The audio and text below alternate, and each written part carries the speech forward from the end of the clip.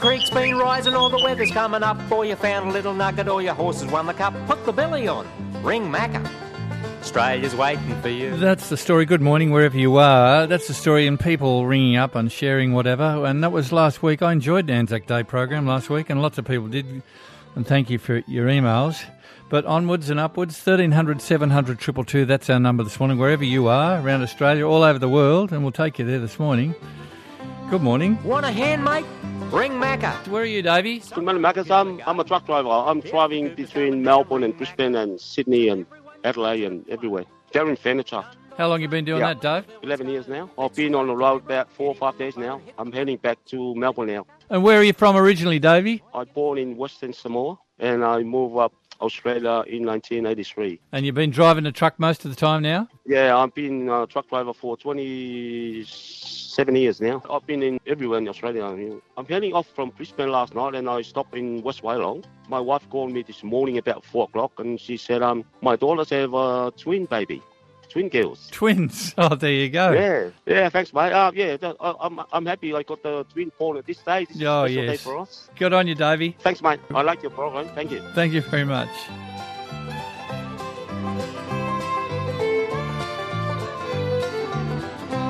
That was Davey last week, and his daughters had twin girls, and it was on Anzac Day last Sunday, so congratulations to him. Our number this morning, 1300 700 222, wherever you are. Lots of interesting things this morning. Eliza emailed me last week, and she said, I called you 2 weeks ago, and I told you I was about to start the GSWW, which I think is the Great Southwest Walk, just en route home after an epic adventure on foot along the wild, woolly southwest coast of Victoria. And it's cold now, isn't it, too? Getting flogged by rain, 30-knot winds and sea spray, and loving every minute of it. I rescued penguins, scraped off leeches, dodged snakes, managed blisters, open fire cooking, skinny dipping under spectacular limestone cliffs, and bonding with strangers. Says Eliza Peel. Well, good on you, Eliza. I'm not sure. Like Kieran, people who do these sort of daring-do things, wild walks, and that's not that far, I suppose. I sometimes think of the Bibbulmun Walk, which is the one from Perth down to Albany, which is about 400-odd Ks, and it's through the bush in the middle of nowhere. Remember the lady and her mother did it? They rang once or twice, but you can't ring many times from along that trap, the Bibbulmun. But there's lots of things. The Hans Heisen Trail, the Human Hovel Track, all those sort of things. But, and then down in Tasmania, there's a lot of daring-do walks down there. Not for all of us, I think, and you've got to be pretty fit and you've got to train for it. But good on you, Eliza. Scraped off leeches, dodged snakes, managed blisters, open fire cooking, skinny dipping under... Now, that sounds good. Skinny dipping under spectacular limestone cliffs. But it'd be cold, my God. Oh, dear. Bob Cat says, we listen most Sunday mornings and listen to the callers. Last week was very interesting about Anzac. The thing I noticed only this morning when hearing the people ring in, not only this week but every week, is that it's like listening to an audiobook and every caller is a new chapter. Thanks for bringing us all together to share stories from near and far. Good on you, Bobcat. That's exactly right. It's how I feel. And Kaisha Minturn says, we're listening to the show from Nashville, Tennessee. Wouldn't you like to be in Nashville? See, that's changed too. I bet there's not nearly as much music happening around Nashville, Tennessee as there was. Hasn't it changed things? I wonder if we'll get back to anything like that where you could go out and you'd pop into... remember I was in New York in, 1980-something, and you'd go into a bar and there's a little band there, a little jazz band here and a little jazz band there and a little whatever. Just wonderful. I think music makes the world go round, and it's nice to go and have something to eat or a drink or a cuppa or whatever. But, gee, it's nice to have some music. No, it doesn't have to be, huge. Just a little trio or a piano and a sax and drums and, oh, yeah. That's the way to go. Keisha says, we're listening in Nashville, remembering my great-grandfather last Anzac Day. We love listening, and it's definitely a little piece of home as I listen to you every Sunday with my dad, says Keisha. Thank you, Keisha. Our number this morning, 1300 700 222. G'day, this is Macca. G'day, Macca. How you going? It's Bazza. G'day, Bazza. Where are you? Hey, I'm in Timber Creek, mate. Timber Creek, just before the border from Kununurra. Oh, I know Timber Creek. I've been to Timber Creek once.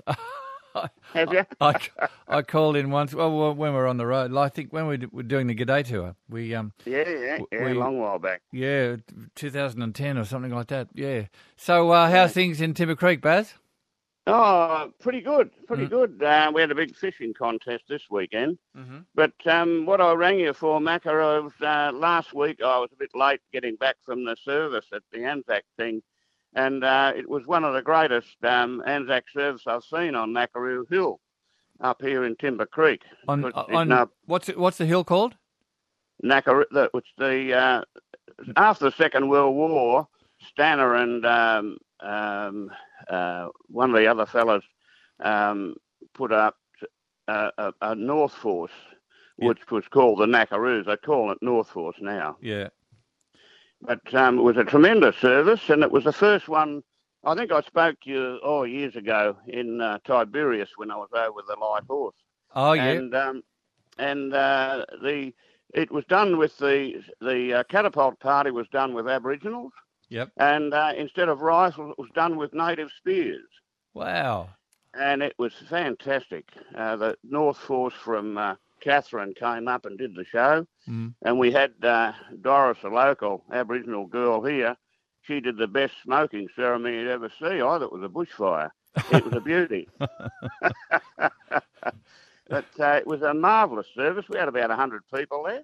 Up on Knackaroo Hill, yeah. Yeah, the things that you miss, people tell you about things.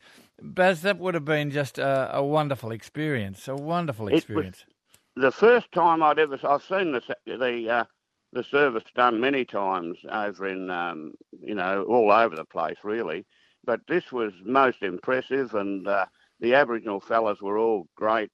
They were from all over the country, and big strapping fellas, and they're great people they are, mate, great people. Oh, exactly. It would be, I suppose, you can take photos, but you had to be there, especially with a smoking ceremony. I love smoking ceremonies.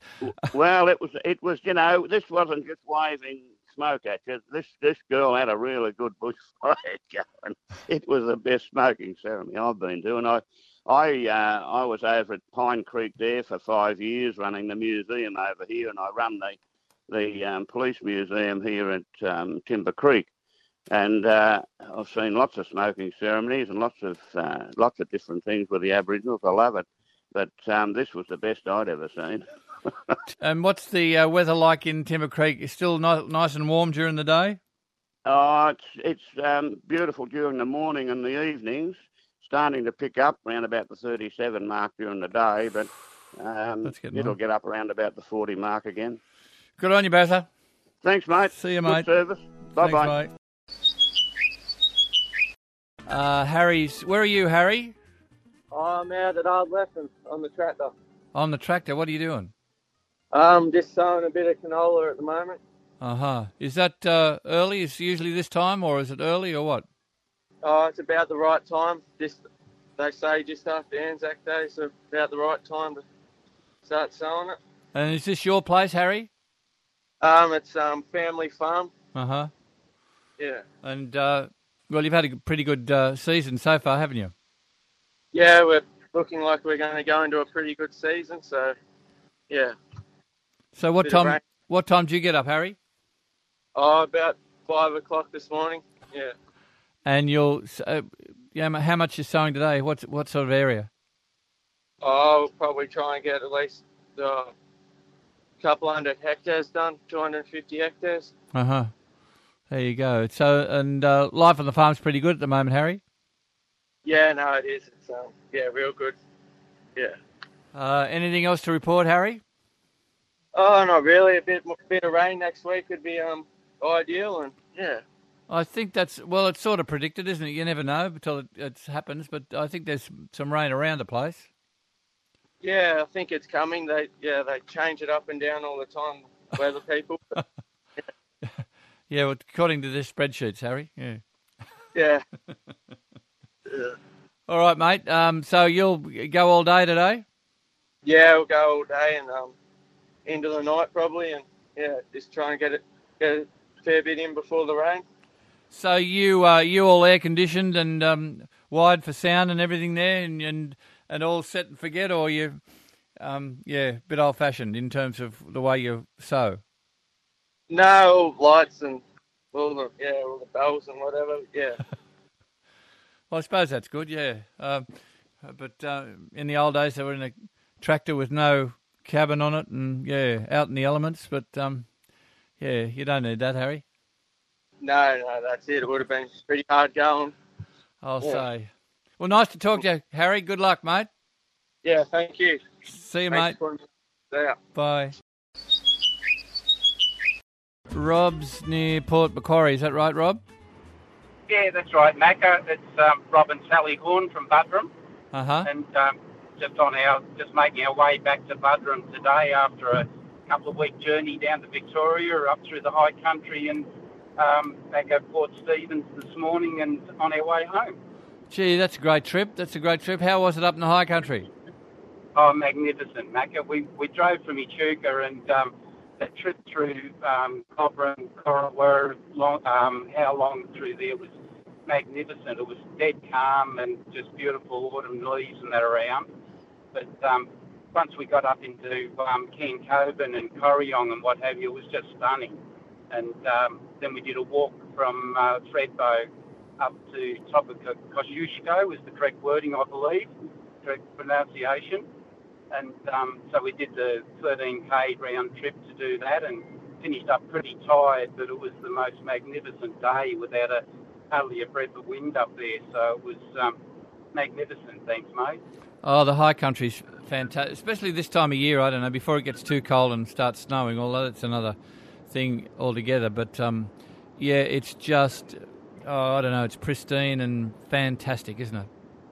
Oh, look, and we're blessed that there was still some snow up there from a couple of weeks ago.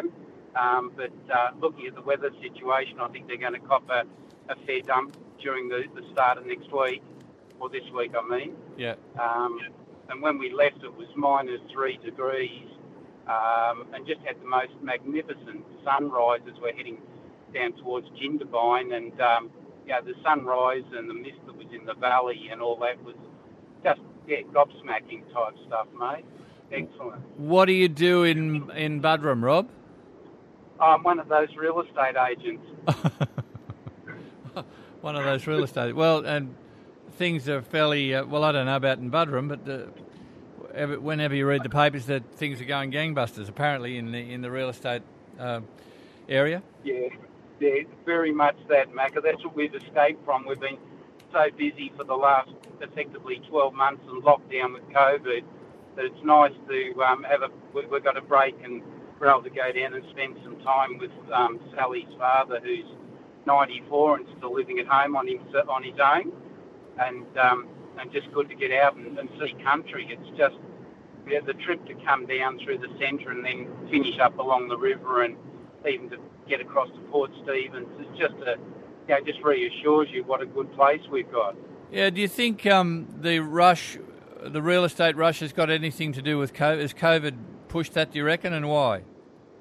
Oh, look, I think it's just made people make decisions. They've just decided to sort of lock down and buy property and also look for safe havens, and that's something that the Sunshine Coast and a place like Buderim does have. Yeah. And then I think that people, because they can't travel overseas, they've got money, and we've just seen a lot of that flow into the area where people just want to find good places to either raise a family, and now they can successfully operate from home work-wise. They don't have to be in a major city or regional centre. It's brought on a change for those sort of people that might have been thinking that they do it in the next 5 or 10 years. They're doing it now in preference. Would certainly be it, Macca, I reckon. Robbie, thanks for your report, and wish we'd been on the trip with you. We should all get down to high country before it starts snowing and you can't get around so much, and the claret ashes and stuff, the changing colour's beautiful. Oh, just stunning. But as I say, the day we did it, there was no wind, and Lake Yarrawonga was dead flat. So was the pondage at Cairn Coban, and just a stunning blue sky. So it was yeah, we couldn't ask for better. Good on you, Rob. Thanks, Mac. All the best. Oh, g'day. It's Hugh here down in Penola in the southeast of South Australia. G'day, Hugh. Getting ready to go and harvest some grapes. Oh, right. Vintage. Yeah. Is that that's late, isn't it? Or is it? Yes. Yeah, it's a bit later than normal apparently, but the winemakers in their wisdom said hold off, and we're just broken the back of it really. We harvested about 300 tonnes on last Friday. Wow. We've been going for about 3 weeks, so there's still a few more weeks to go yet. But wow. Apparently it's very good season. The quality and the quantity is very good. They comparing to the 1990 season, which as far as quality, and I know nothing about growing grapes or making wine, but they say that's a very good year. But you know everything, obviously, about harvesting them, Hugh. Tell me about that. No, I don't know anything much about harvesting them either. All I do is drive a tractor which goes along beside the harvester and collects the grapes in these big bins that carry about 2.5 tonnes of grapes, and we ferry them back between the harvesters and the loading pads or the wineries around the area. How long have you been doing that, Hugh? Oh, only for about 3 weeks. I normally work for the CSIRO. I do the media for the CSIRO, but I've taken a year off and I'm going out. I've been behind a desk for long enough, Macca, so I'm going out. I spoke to you a couple of years ago when I was on a research vessel out on the Coral Sea, out in the Investigator. Right. Yeah. The CSIRO. Yeah. So I'm down here with the cows and the magpies. It's beautiful down here. Lovely day. Oh, mate, I went on a grape harvester one time, and I'm not sure they were small grapes, and I think would they be Chardonnay grapes? They were tiny, but anyway. It's mainly Cabernet and Shiraz down here, but the harvesters there, they thrash the vines and they come off. It's amazing. They don't lose very many, and they put them all in these bins and off they go. So they harvest with a lot of grapes and a few leaves, and then it gets sorted and away you go. Yeah, well, the group that I'm working for, Balno's down here, they've developed these machines that sit on top of the bins that take out a lot of the stalks and the canes and everything like that. So the sample comes through pretty clean, apparently. Yeah. So, Huey, tell me about your epiphany. Sick of being behind a desk and sick of the media, which we can, that's not hard to do. No, I'm not sick of them. No, I love the CSIRO and the work they do, and it's really interesting. But 16 years in an office, and I got out and about a fair bit. But it's just good to be out and seeing different things. I'm going up to the northeast to help with landmarking around Manor Hill after this, so I'm just having a bit of a look around. So have you worked out your year off? Have you? What you're going to be doing every month or two? Well, pretty much, yeah. I'm going to the northeast. I love the northeast of South Australia, so I'll go up there, and I also love driving graders. So I might go there and see if I can find a grader that I can go and do some roads and fire breaks and things like that. So how good is this? Yeah. Oh, yeah. Huey, I'd love to come with you, mate. Yeah, I'm sick of driving a desk too from time to time. Time to time, yeah, I think it happens more than that.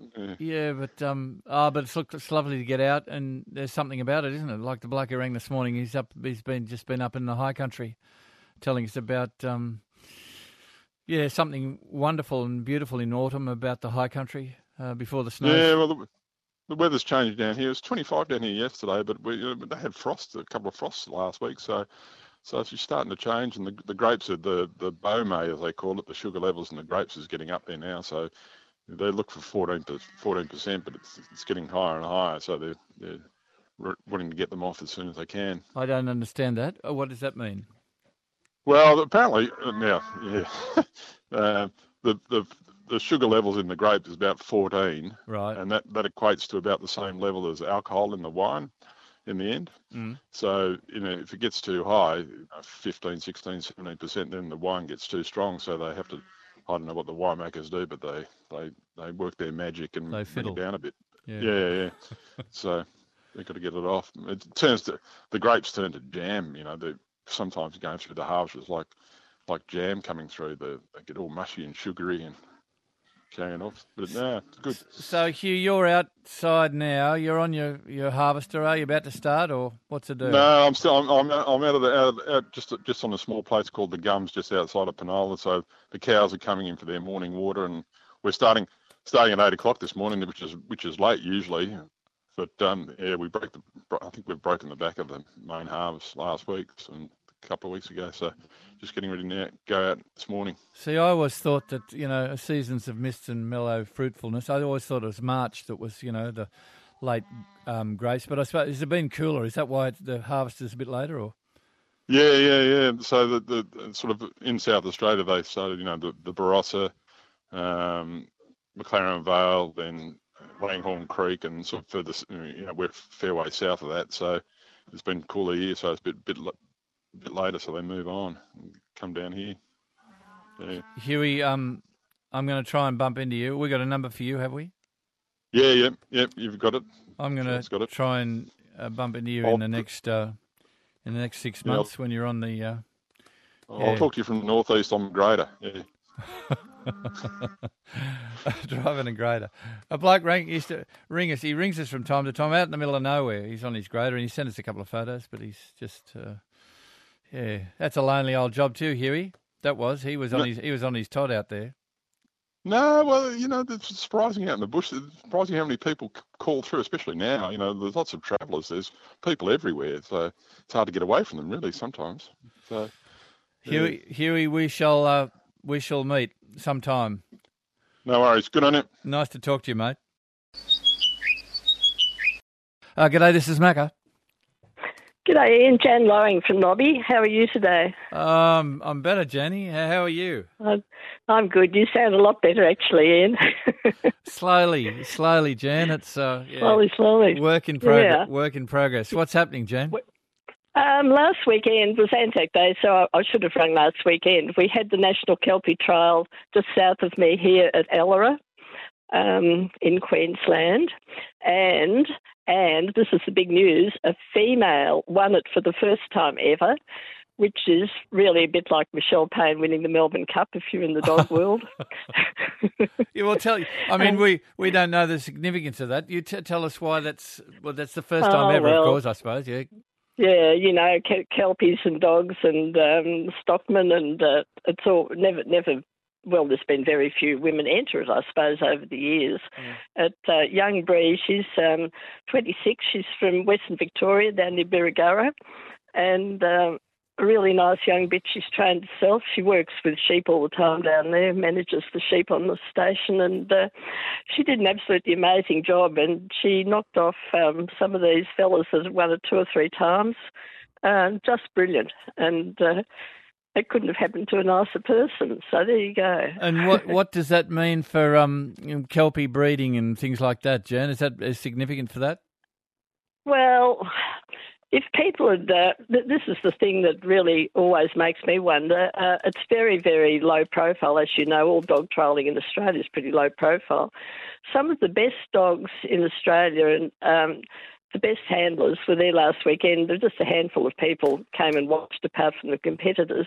Beautiful weather, perfect place, lovely sheep, just wonderful entertainment.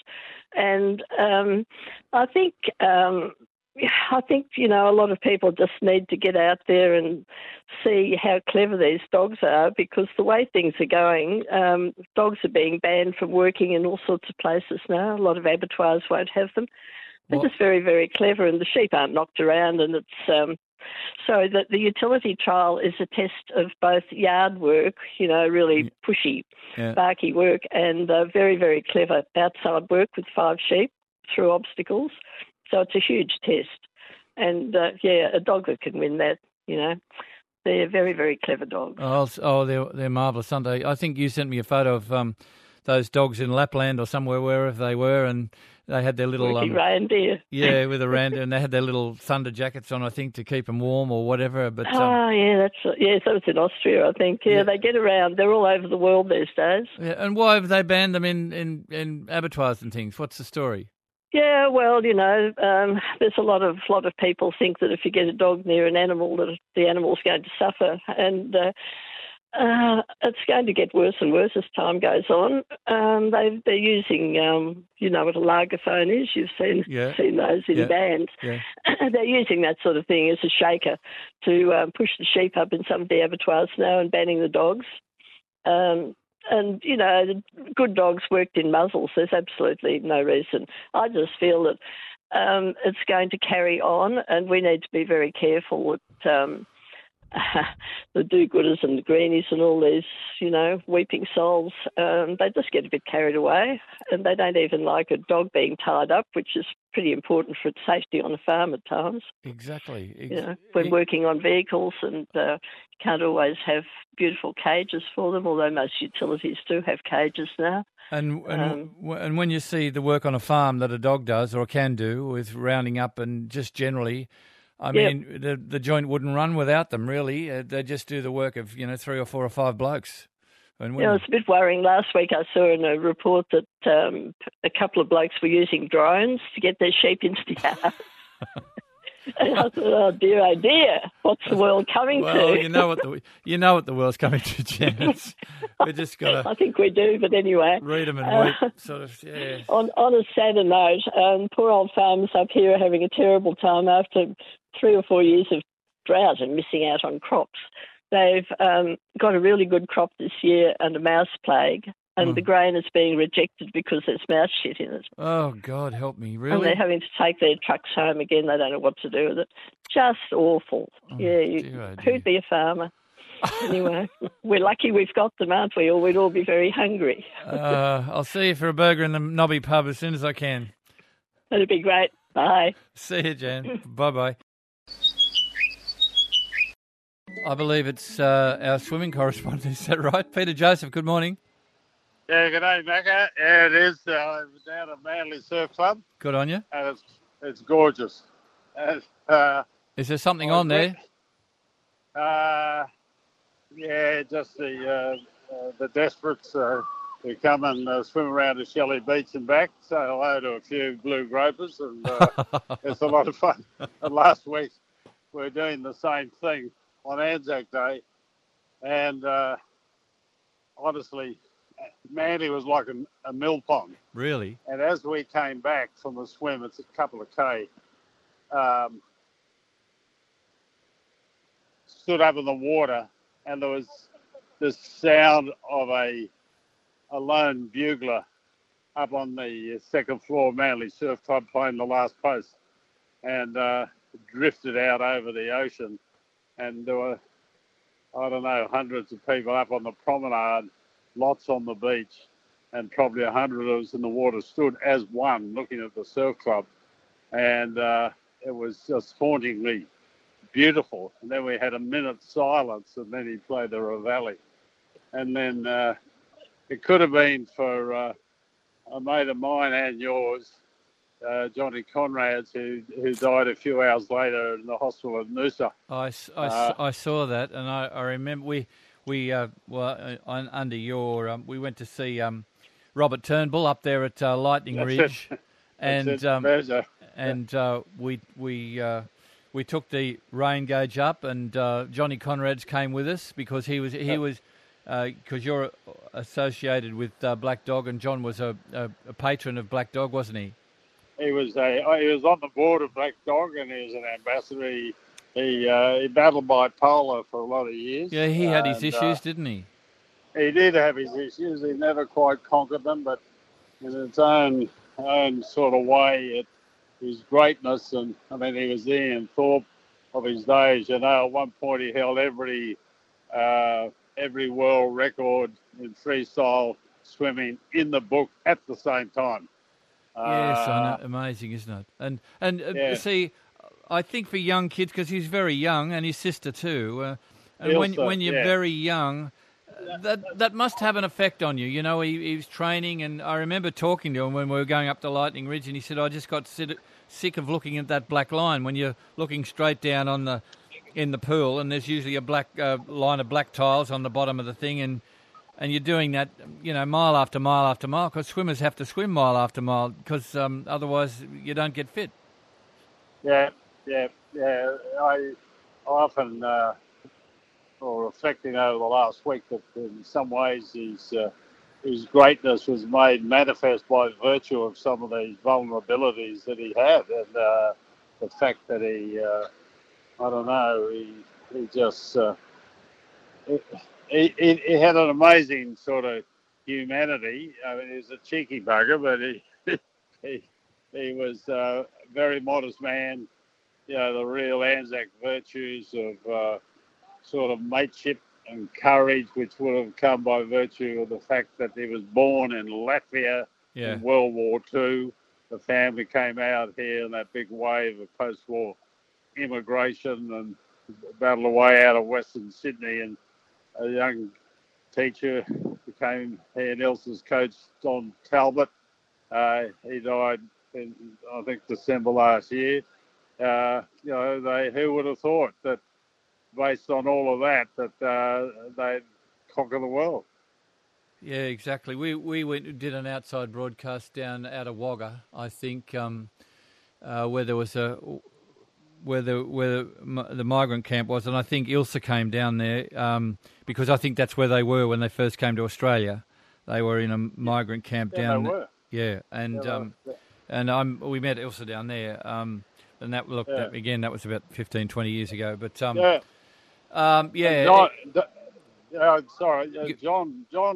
at the age of 7 could not swim. How does that work? Yeah, well, that's the same. I think Kieran Kelly was the same. He said he couldn't swim till he's 18 or something, 17. So he's made up for it. Yeah, he's made up for it. Good on you, Pete. Yeah, pause to reflect. John Conrad's a great Australian and put in for other people as well as himself, didn't he? He was a great man. Yeah, he's an Anzac. The Anzac spirit lives large in him, and beautiful stuff.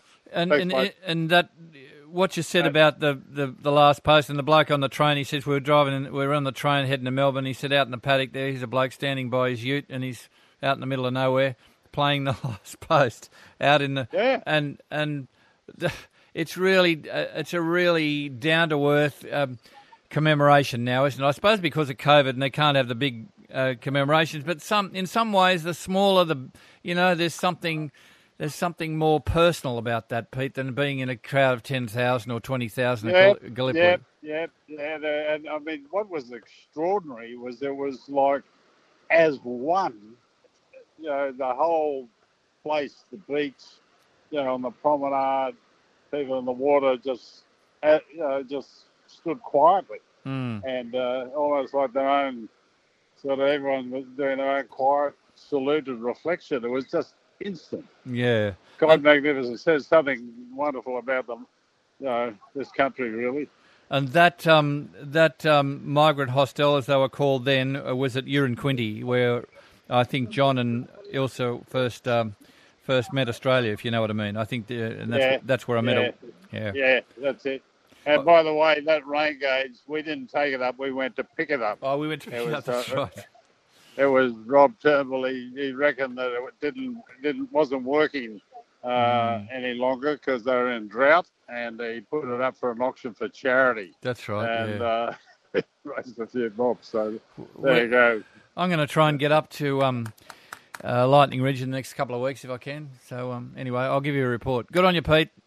All right, mate. See ya. Bye. What we're going to do here is go back, right back. Well, not too far back, to about 1989, 1990, to a lot of the letters that I didn't read because I didn't get a chance to read. Because as I said, we got lots and lots and lots of letters. I just love these letters, and I don't know why, but I think it's because it takes you back to a time 30 years ago when things were totally different. Have a listen to these letters anyway. I think they're magic. Like this one from 3 blokes, Peter Hunt, Paul Crawford and Rog Barrows. I think it's Rog Barrows. And they say, Dear Mac, I just thought we'd drop your line from Armidale, New South Wales. The reason we're here is that we are attempting to complete the degree of Bachelor of Rural Science at the University of New England. We thought you may be interested to hear about the faculty with our members from all over Australia. This is a science degree with an emphasis on agriculture, which attracts ruralies, calls them ruralies, from all over the country. Our course is a dynamic one, constantly adapting to new developments and the requirements of agriculture and its associated industries. Our graduates emerge confident that they can approach agricultural problems in a wide range of areas, from the soil microorganisms to macroeconomics. Now, this is written 30 years ago, and these are young blokes. I'd say they're, 20, 21, 22. Naturally, we try to introduce into the humdrum of university life such highlights as rodeo, rouseabout balls, woolshed dances and dinners. One way of keeping bushies in a contented state of mind is to publish our own paper called The Rouseabout, filled with gossip, slander, faculty news and the occasional serious article. Enclosed for your cultural enlightenment and reading pleasure is a copy of our latest selection of The Rouseabout. It would be greatly appreciated if you could contribute. And of course I didn't, because I was tearing around like a mad thing. But these are young blokes, and I'm not sure if really young blokes, about 21, 22 listen now. They were in 1990, obviously. And I must tell you that the Bachelor of Rural Science still exists at University of New England. So these are young blokes staying on campus, I'd say. And I think that was a great way to do your degree, I reckon. But anyway, because they'd travel from all over Australia to be part of this. Anyway, in addition, the Australian Rural Science Annual is compiled and edited by our own Rural Science Undergraduate Society. This magazine is a direct service to the agricultural community, providing the latest info on developments in the industry, from new industries like tea tree oil, again this is 1990, to technological developments, for example, genetic engineering. We all feel homesick at times for our different parts of this wide brown land, which we love so much, but rural science has brought us together from near and far, and is a well worthwhile experience for all involved. All for now, see you later. Peter Hunt, Paul Crawford and Rog Barrows. And there is still a Bachelor of Rural Science at UNE. And I wonder if the young blokes still have a magazine called The Rouseabout. And I wonder if they board online because COVID's stopped all that. But maybe they'll get back to that this year because there's something special. Although I didn't do it, I always wanted to go on board at uni and become part of university life. I think that's a great part of your university life, is if you get to board, get to know everybody who's there. And usually they were country blokes from all over the place.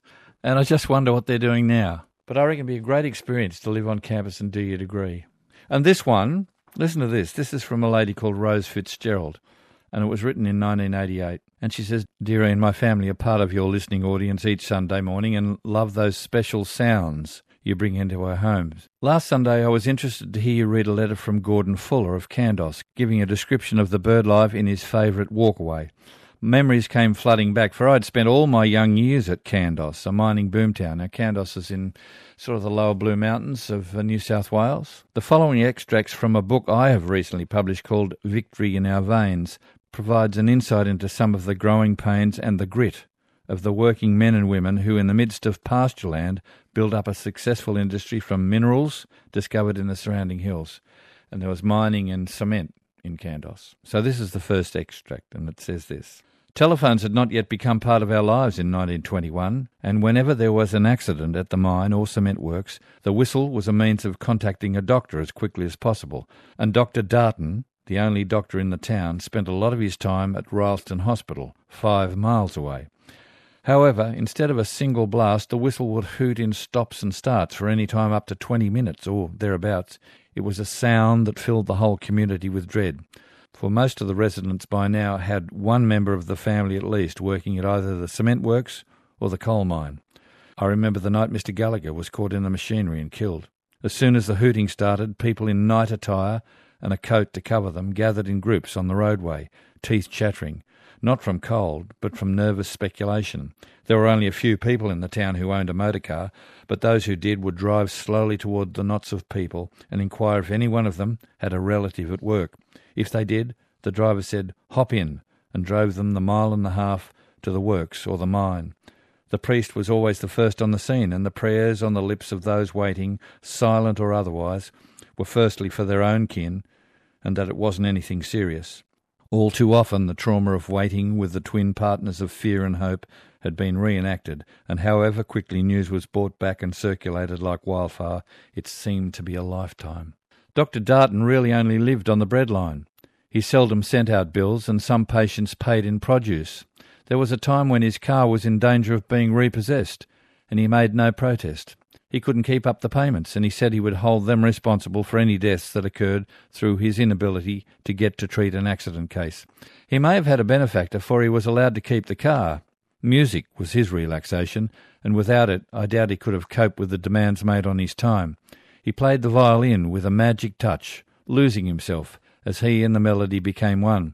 He once told the school children at a prize-giving ceremony that, although he wasn't a Catholic, The nuns had taught him music, and at exam time they pinned sacred medals on him, and, with their and his natural love of learning, he had done quite nicely. Many years later, Dr. Darton was killed in a car crash, a sad ending to a dedicated, pioneering doctor who gave himself entirely to the welfare of the multitude of ailments and injuries, day and night, incurred in the birth and growth of Candos. And this was a letter Rose sent to me in 1989, I think, part of her book called Victory in Our Veins.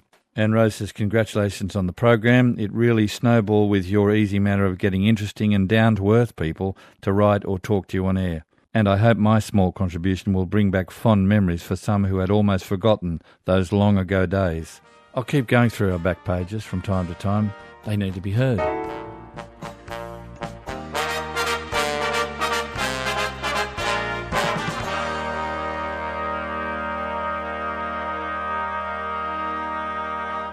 You've been listening to an ABC podcast. Discover more great ABC podcasts, live radio and exclusives on the ABC Listen app.